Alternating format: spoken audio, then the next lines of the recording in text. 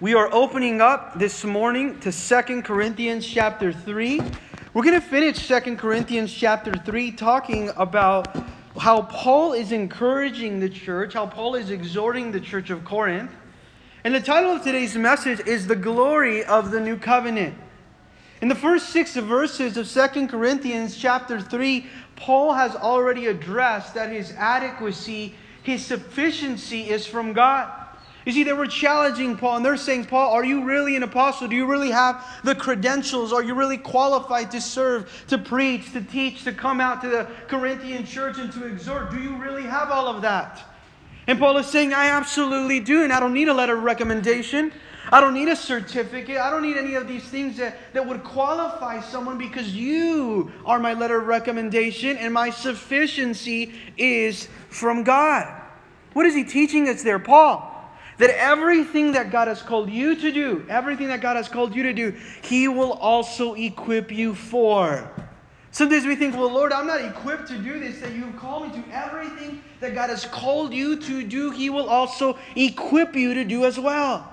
Whether it's a job at work, a career, a promotion, something at home, being a wife, being a mother, a husband, a father, whatever it would be, God, if He called you to that, He will also equip you for that. And he's saying, do not look at your inadequacy, but look at your sufficiency. Don't look at my inadequacy. Don't look at my inexperience. He's saying, don't look at what I do have or what I do not have. But I'm looking at my sufficiency, because my sufficiency is from God. There's a problem where we think we're self-sufficient. We're trusting other people. We're trusting methods. We're trusting resources. Resources and methods and money and all that is good. But God uses people, and our sufficiency is from God. Our qualifications come first from God. And he's going to say in 2 Corinthians chapter 3 verse 6 that God has made him sufficient. God has enabled him. God has qualified him to be a servant or a minister of the new covenant. Just like God placed him there to be a minister of the new covenant, He has placed you to minister, to serve. And your sufficiency comes from God. It doesn't come anywhere else. It doesn't come from your experience. It doesn't come from what people think about you, what people say about you, what their opinions are. You know what gets us in trouble? The opinions of people. We start to think about what people think instead of what God has said from His Word. Your sufficiency is from God. Now, verse 6 of 2 Corinthians chapter 3 tells us this. Who also made us sufficient as ministers of the new covenant, not of the letter, but of the Spirit. For the letter kills, but the Spirit gives life. Let's pray. Lord Heavenly Father, we thank You for the new covenant. We ask, Lord, that You would show us what the new covenant looks like, what the new covenant means. Lord, we ask, Lord, that You would continuously, Lord, lead us to look to You, that we would have a clear vision of Jesus. And we pray this all in Your name, in Jesus' name. The church said, Amen. Now he says, the Lord's made me a minister of the new covenant, something new. Notice that. It is new. It's not the old covenant, it's the new covenant. Well, what's the old covenant that we would know? The Old Covenant is the covenant from the Old Testament.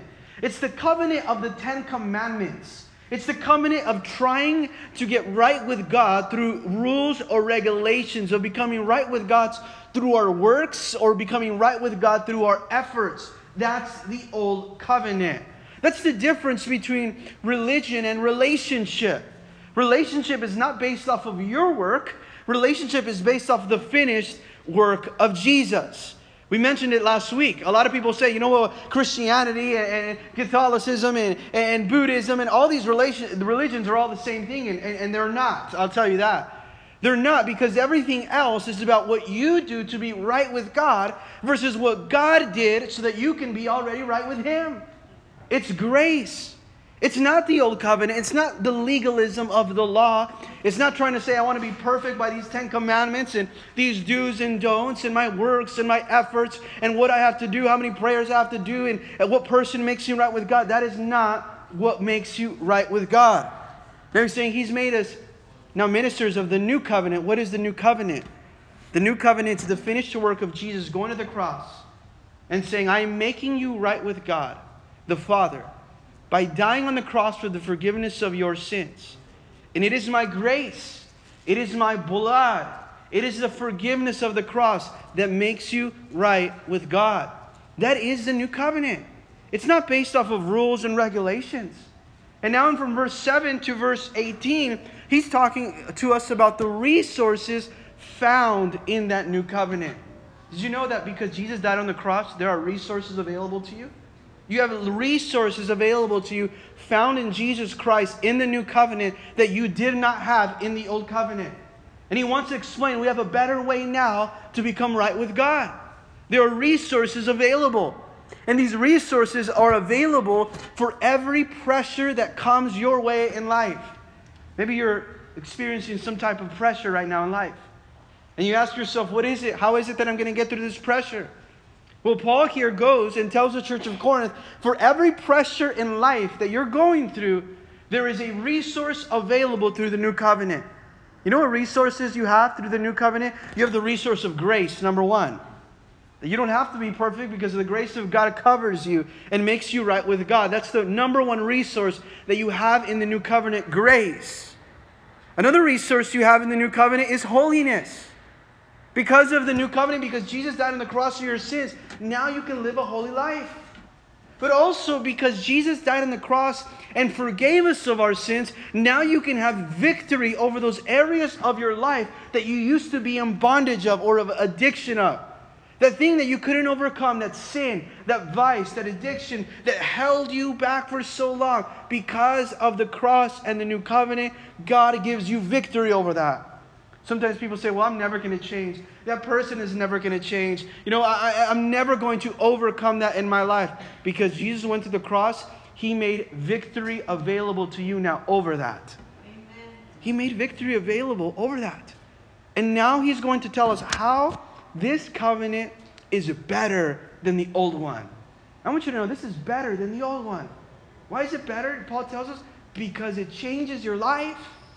Because it transforms you. The new covenant, what it does, it makes you more like Jesus. The old covenant could not make you more like Jesus. But the new covenant does because it gives you access into His presence. And when you have access into the presence of Christ, you are transformed to be better and more like Him. It's a new covenant based off of new promises and better promises that come from God toward you. In Hebrews chapter 8, verse 6, it tells us this. But now Jesus, our high priest, has given us a ministry that is far superior, it tells us, to the old priesthood. For He is the one who mediates for us a far better covenant with God based on better promises. It's a better covenant based on better promises.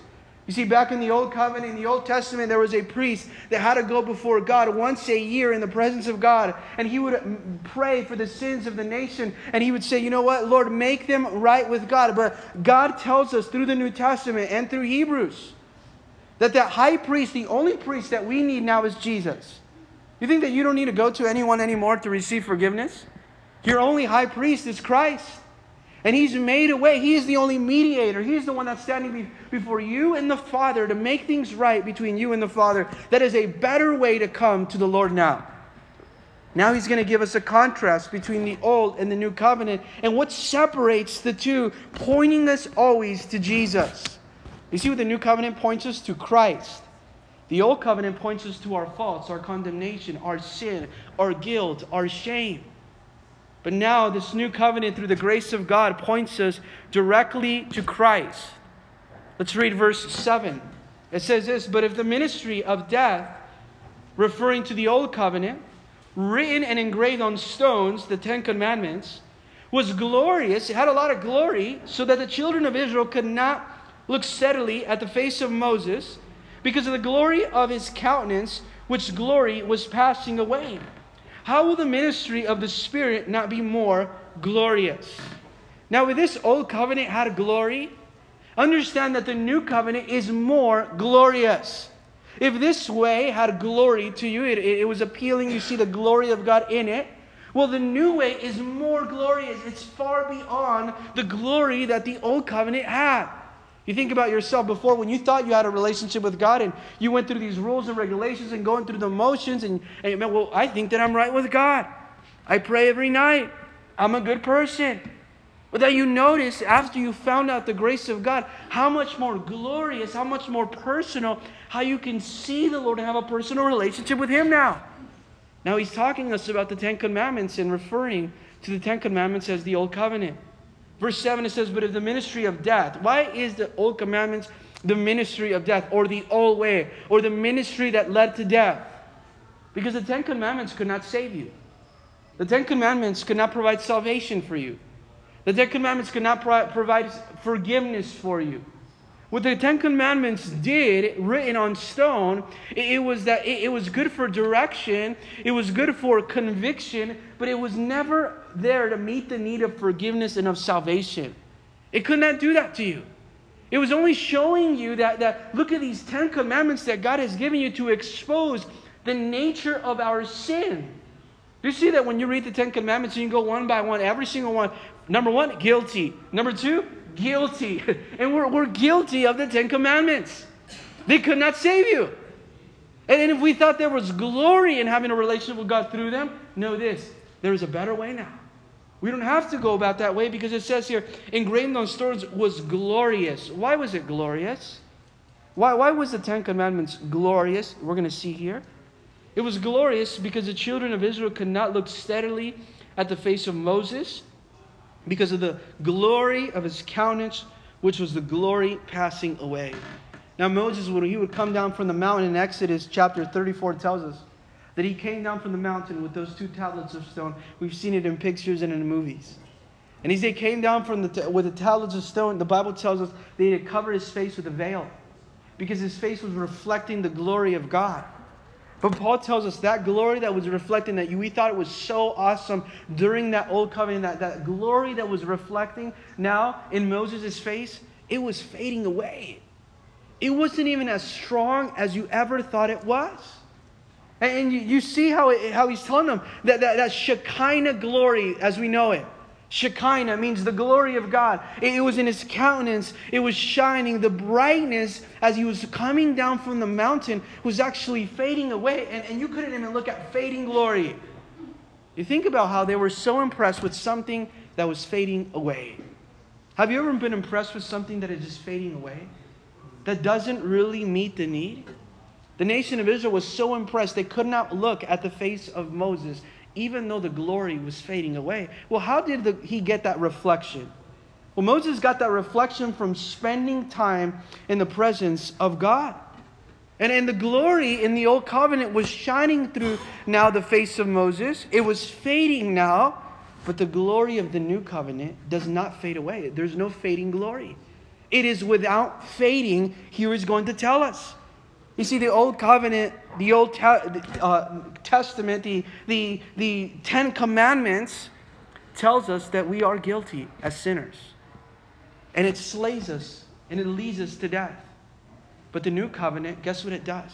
It resurrects us in the grace and the love and the finished work of Jesus Christ through the cross. Verse 8, let's read. How will this ministry of the Spirit not be more glorious? If that was fading away, let me tell you about something that is not fading away. Verse 8.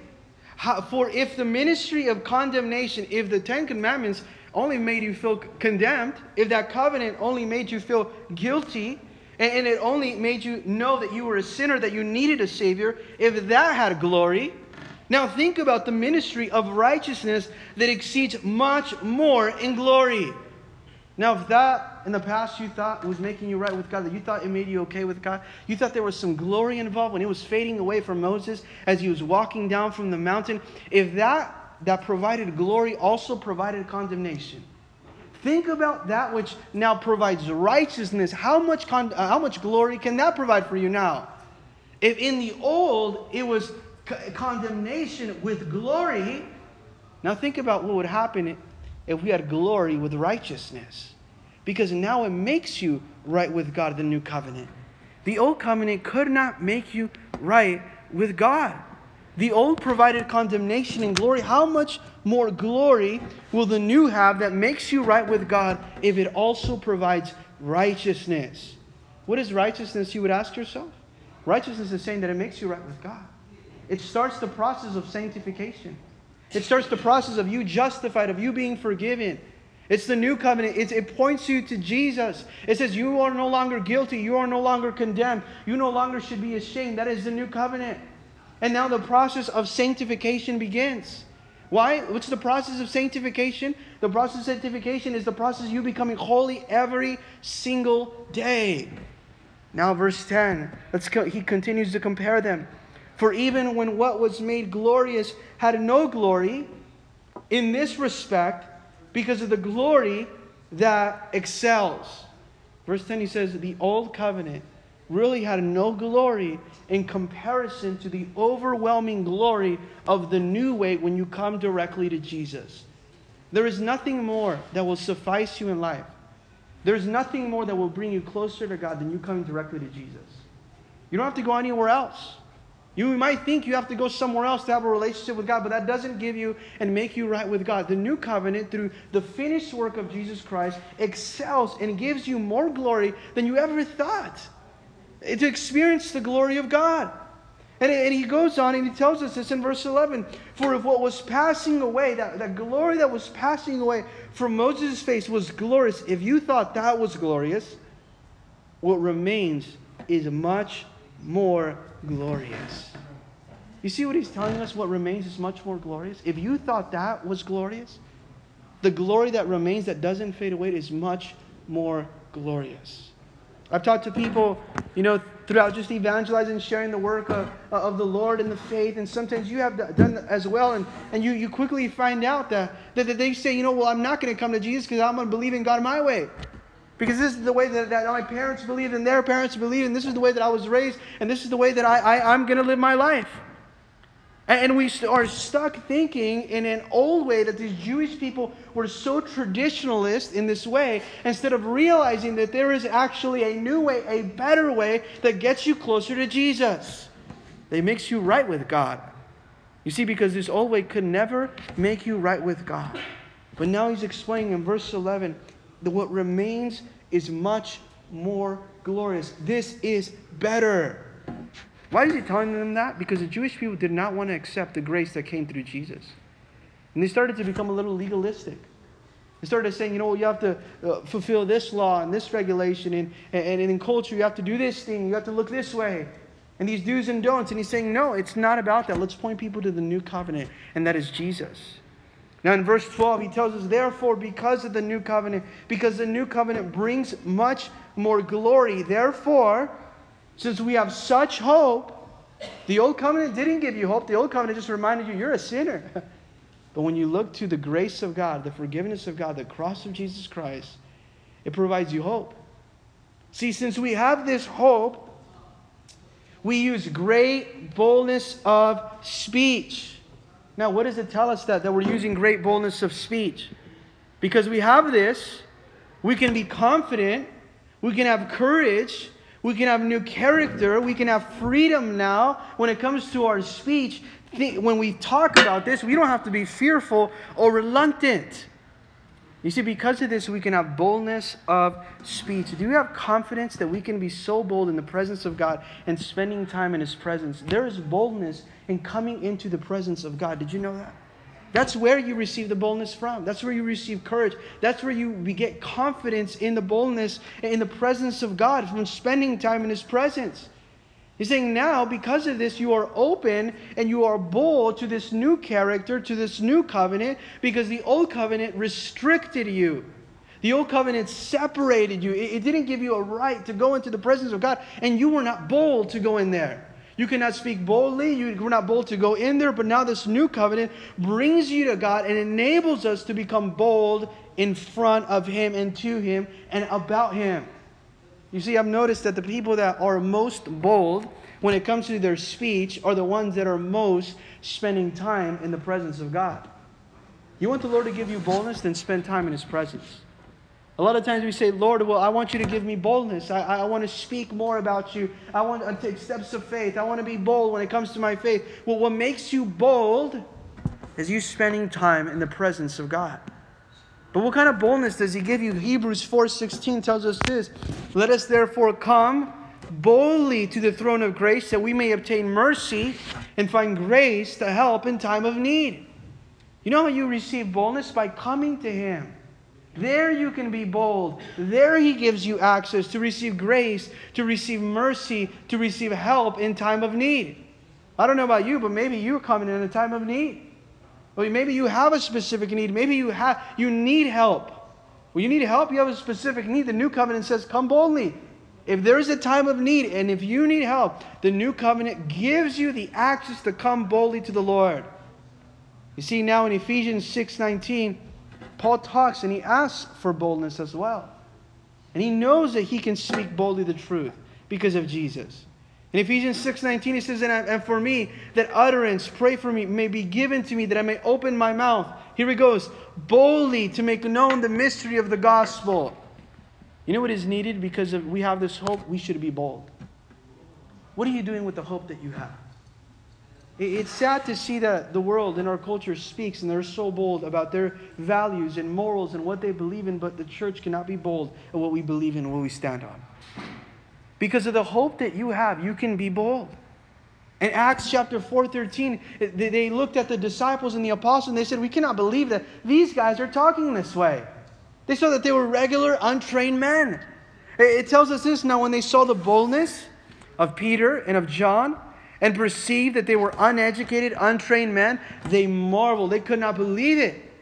And they realized that they had been with Jesus. What makes you bold? Spending time with Jesus. We can be bold. We don't have to cover, ourselves like Moses did with the veil because the glory is fading away. We're confident in the presence of God because the glory never fades away. Because there's no separation, because nothing now stands in the way of us in the presence of God. You can be bold. When can you be bold? When nothing stands in the way of you and the presence of God. That's when you can be bold. Now verse 13 tells us this. Unlike Moses, who put a veil over his face, so that the children of Israel could not look steadily at the end of what was passing away. You don't have to be like Moses. What did Moses have to do? He had to cover his face so people didn't see the glory that was fading away. You don't have to do that. You can be bold. You can step into the presence of God. You can live a life that is bold because the glory is not fading away. And it tells us this, but their minds, here in verse 14, were blinded, for until this day, then and now still, their minds are blinded, it tells us here. The same veil remains unlifted in the reading of the Old Testament because the veil is taken away in Christ. Now, what kind of veil is he talking about now? They have a veil, he's saying in verse 14, the Jewish nation that are so stuck to the Old Testament, the Old Commandments, they have a veil that remains, that is unlifted in their minds and in their hearts. What kind of veil is it? It covers their mind to refuse Christ. It covers their mind, this veil, and their mind is hardened. They're blinded. Even today, he's saying, back then they were blinded. Today they're blinded now. It's a different veil. It's a veil that's covering their mind. They're still hard to the truth, and they're still stuck in their old ways. And they reject the new covenant that comes in Christ. Now it tells us here that veil, because the veil is taken away in Christ. You know how someone, that veil is taken away out of their mind so they can come to Jesus Christ? It's taken away in Christ. And that's why we have to pray. Lord, we pray for that person. We pray for that loved one that is so stuck in believing in the Lord in that direction, so that Veil would be taken away from their mind. And the only way that veil can be taken away from their mind is that they turn and have put their faith in Jesus Christ. Because just like the new Jewish nation back then had a separation, something that was separating some through tradition, through believing in this old covenant, have put a veil over their minds that separates them from coming to Jesus Christ and having faith in the finished work of Jesus. And unless the work of God He does a work in their life, unless He takes the veil from them, they're never going to turn to the truth of the surpassing glory that you actually find in Jesus Christ, because they have a veil still, and this is the way that I'm going to do it. But they have a veil that is still in their mind. Verse 15, it says, but even to this day, when Moses read, a veil lies on their heart. Back then, a veil was on their mind. And even to this day, a veil is on their hearts. We have to ask the Lord, remove that veil. Because they don't understand. Their hearts are covered. They do not understand. And until they will not understand until they turn to the Lord and say, my faith is in Jesus. And you know when that veil is taken away? That veil is taken away in the presence of God. When you say, Lord, take that away from me. I want there to be no barriers, no separations, because I want to be free to have a relationship, a personal relationship with you. What did Moses do when he went up to that mountain? He didn't have no veil. There was no veil. There was no separation. There was nothing that separated him from God. It was personal. It was Moses and the Father now. And this is exactly what he's telling us. There is a new covenant. And we have to say, Lord, remove that veil from our mind. Remove the veil from our heart because we want to see your glory. I want to even ask you today, what is standing in the way between you and the presence of God today? Is it you being stuck in an old way? Is it something in your life that doesn't let you get closer to God? What is it that is standing in the way of you and God? Because Jesus made it all accessible for us to step into His presence. And sometimes we cover ourselves with a veil. We're separated. We're separated in our mind. We're separated in our heart. We don't know how to have this real relationship with the Lord. And in verse 17, it tells us this. Now the Lord is Spirit, and where the Spirit of the Lord is, there is liberty. Now, what does he mean by this? We read this verse a lot. We quote it. This is a very well-known verse. The Lord is Spirit means the Lord is the Holy Spirit. The Holy Spirit is God Himself. The Holy Spirit gives life. But where the Spirit of the Lord is, there is liberty. You don't have to look a certain way. There's not legalism. It's not the law. It's not rules. It's not tradition. It's not religion. There is liberty now. There is grace. There is life through the Holy Spirit. But where the Spirit of the Lord is, where the Holy Spirit is, there is liberty from what? The New Covenant gives you liberty from what? Ask yourself, liberty from what though? We like to ask ourselves, there's liberty. We have freedom. Liberty from what? Today I wanted you to know that you have liberty from sin. You have liberty from death that had a hold on our lives. We had liberty from condemnation now. We have liberty from addiction. We have liberty from the law. We have liberty from legalism. We have liberty from tradition. Where the Spirit of the Lord is, there is liberty. You see what the New Covenant does for you? It gives you liberty from that which used to tie you down. Sometimes we think, I'm always going to be stuck in this way. No, the Spirit of the Lord is, the Holy Spirit gives you liberty. It gives you freedom now. But not only does he talk about liberty from sin and from death and from condemnation and from shame that the Old Covenant did for you, the liberty that he talks about, he's also talking about access. Have you ever had access somewhere and you feel so privileged? Like maybe you go to a concert or maybe you go somewhere and they give you a badge or a wristband and you're walking in through those, you feel so confident. You see that person standing at the door, but you cannot wait to just show them your badge, your ticket. I am confident that I have access into that place. And you're walking in there with so much, you're not scared, oh man, they're going to catch me. They're going to kick me out. I'm not going to be allowed in that room or in that place. No, you have access there. You have that VIP pass, maybe that wristband, whatever it would be. You have total access. Well, you know what the liberty he's talking about? You have boldness, you have confidence, but the liberty he's talking about is also access. Access that is tied to boldness that belongs to that liberty to go into the presence of God because of the grace of God, because of that finished work of Jesus. Where the Spirit of the Lord is, there is freedom. Where the Spirit of the Lord is, there is access into His presence. Isn't that amazing that that's what you and me get? That we get to go boldly into the presence of the Lord. But not only that, we have the liberty also to stay away from sin. I want you to know that. You have liberty to stay away from sin. That is the liberty that we have from the Word of God. That we can stay away from sin because the Holy Spirit lives in us and gives us the power now to say no to the temptations that we used to be in bondage of. It's the Holy Spirit. Sometimes we say, Lord, there's no way that I can overcome this. Ask the Holy Spirit, give me a heart to overcome this temptation, overcome this addiction, overcome this thing that's going on in my life. Because that's why you went to the cross to die for my sins. Because of the Holy Spirit.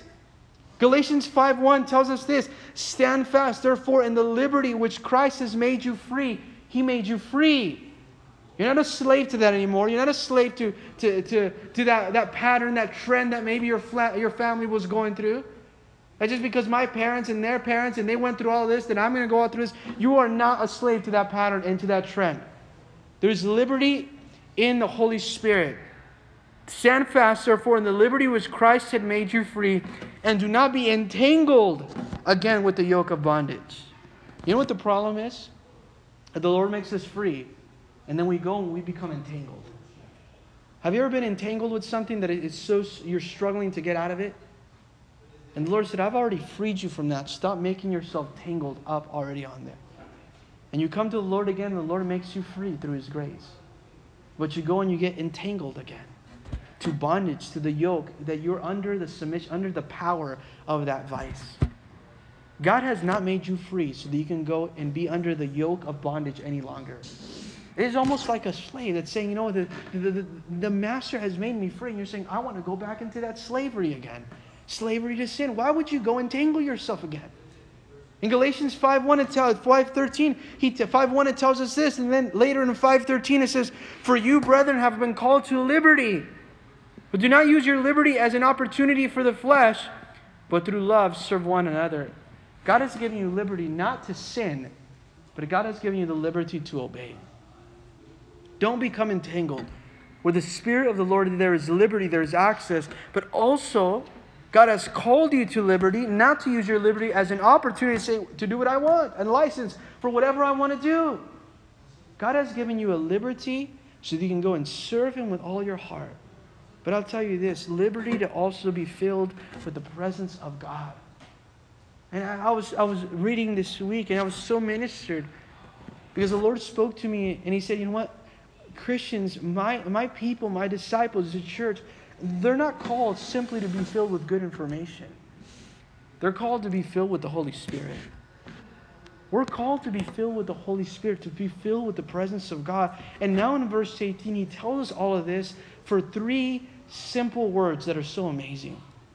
And I'm going to give you those because we're going to finish here in verse 18 of chapter 3. But he tells us the word behold, the word reflect, and the word transform. He says all of this just to get to one verse, that the Spirit of the Lord is there is liberty, and then he tells us, I want you to behold, I want you to reflect, and I want you to be transformed. The whole point of the new covenant is so that you can behold, so that you can have liberty, access, boldness. Come on in to the presence of God. There's nothing stopping you. There's no excuses. There's nothing standing in the way. And in verse 18 it tells us, but we all, with an unveiled face, God has taken that veil from your face. God has taken that veil, that separation. There is nothing standing in the way between you and God. You know, the only thing that actually stands in the way between you and God is unconfessed sin. It's when you say, I'm good, I don't need God. It's when you say, I don't want to repent. I don't need forgiveness.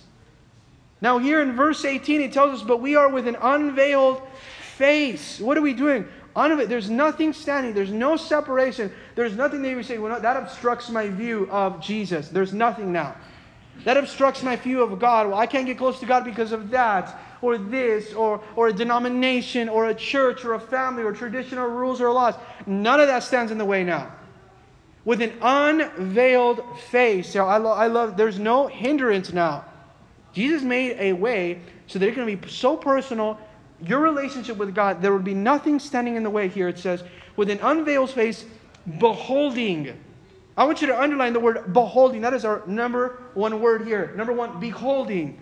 Beholding talks about looking. But it's not only looking, it's learning carefully, studying, beholding now. I want to behold now the presence of God. I want to behold now the Lord. I don't want to just look. I want to behold, learn, study carefully, take my time. That's how you behold. You want to know how you behold? By spending time in the Word of God, by spending time in prayer, by spending time in worship. You are beholding the presence of God. When was the last time you said, I just want to behold the presence of God? Because the more we spend time beholding the presence of God, the less time we'll spend beholding now the world. We're beholding the world. We're carefully studying the world. And guess what we do? When we behold the world, we become like the world. But when we behold the presence of God, we are transformed. And now it tells us here, we want to behold as in what? And you're going to love this one, some of you here. As in a mirror. Oh, how long have you stated? I mean, how long did we stand in front of the mirror today before we came to church, right? Well, man, we beheld ourselves for a minute there. And we were standing there carefully. You didn't just go, I promise you, you didn't just walk by the mirror, I'm good, and I'm going to church.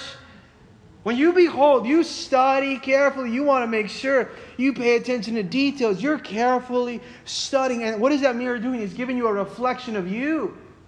The mirror is used to give you a reflection of you.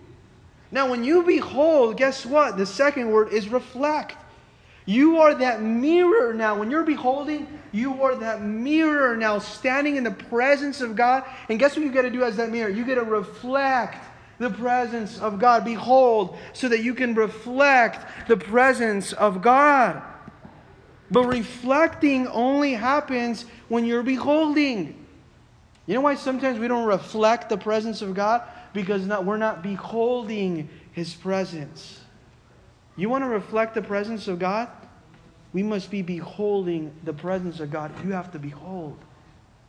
You see, it's almost like the moon. The moon doesn't have its own light.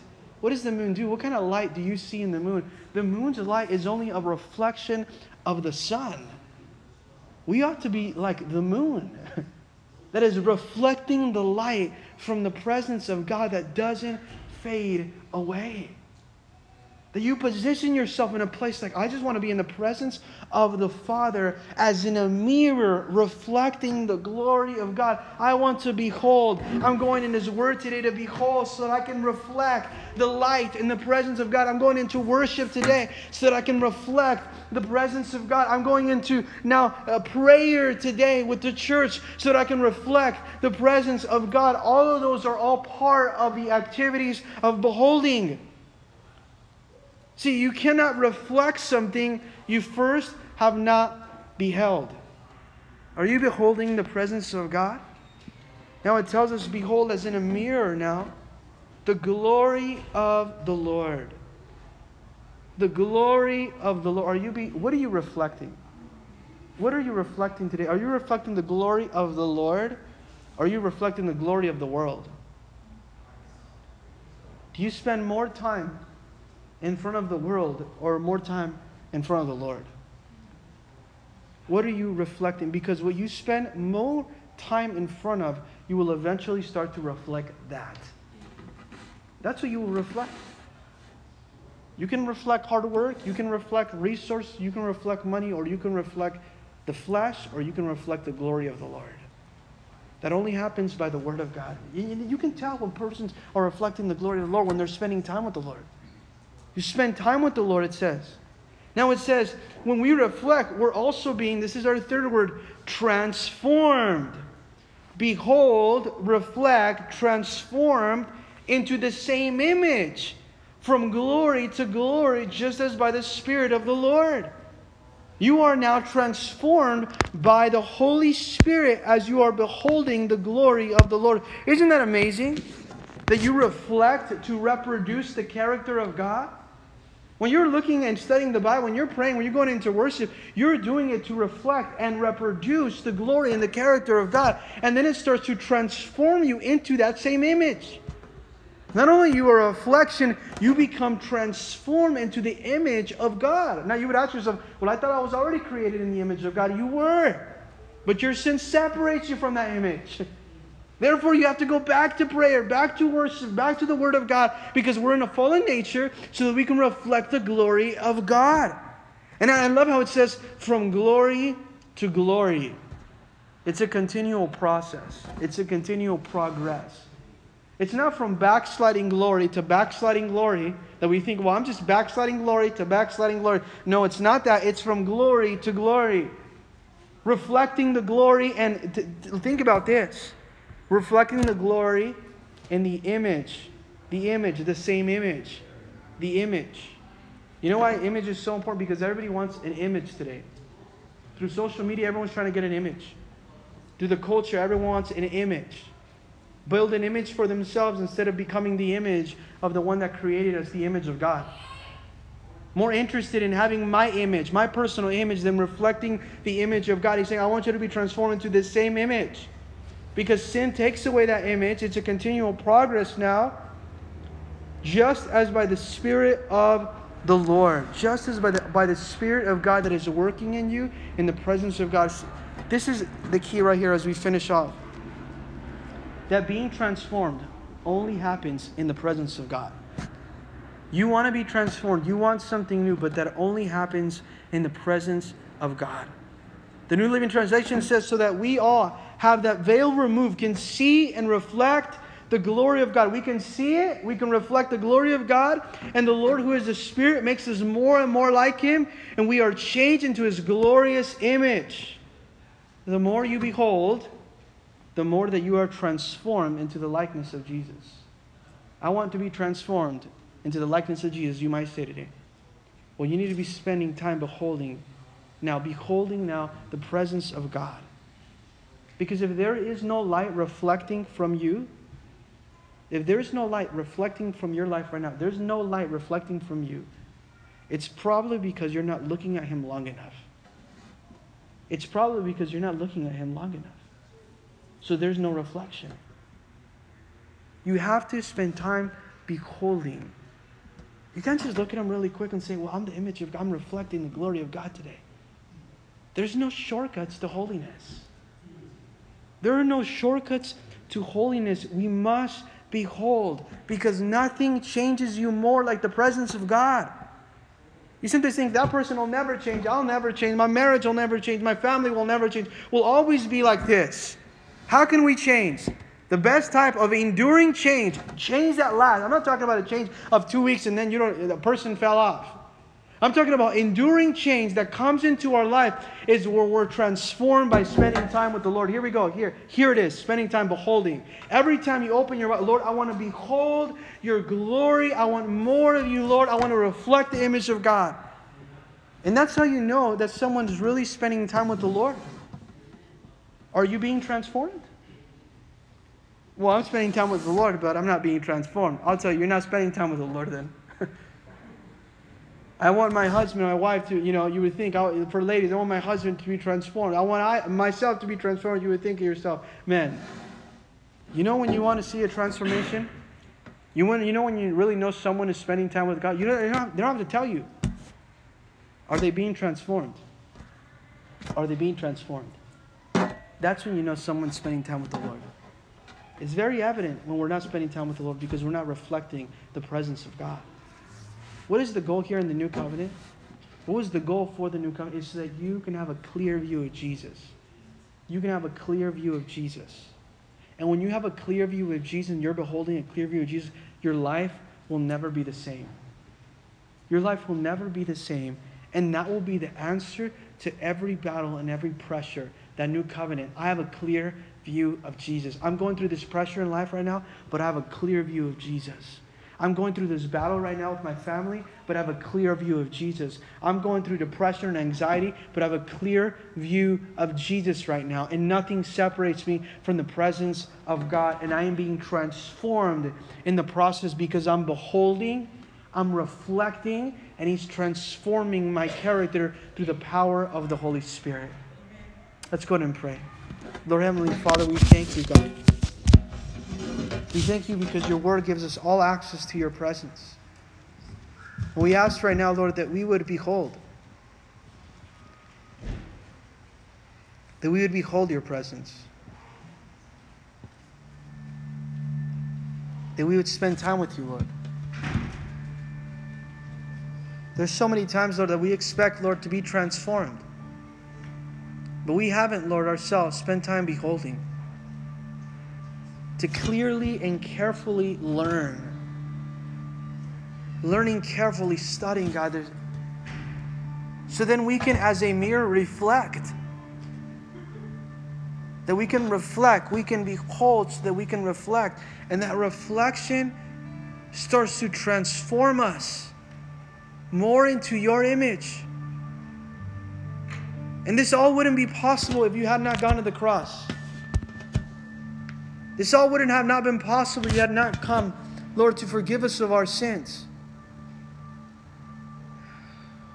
We ask, Lord, that you would give us a hunger for the things of you, Lord. That we would not be hungry and thirsty more for anything else than we are for you. That we would not be more committed to something else than we are committed to your presence. See, the church doesn't know what it's like to be in the presence of God any longer.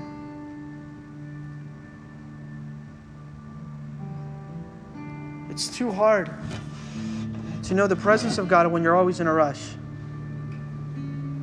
Lord, slow us down, God. Slow us down. We want to spend time in your presence. We want to behold. We want to reflect.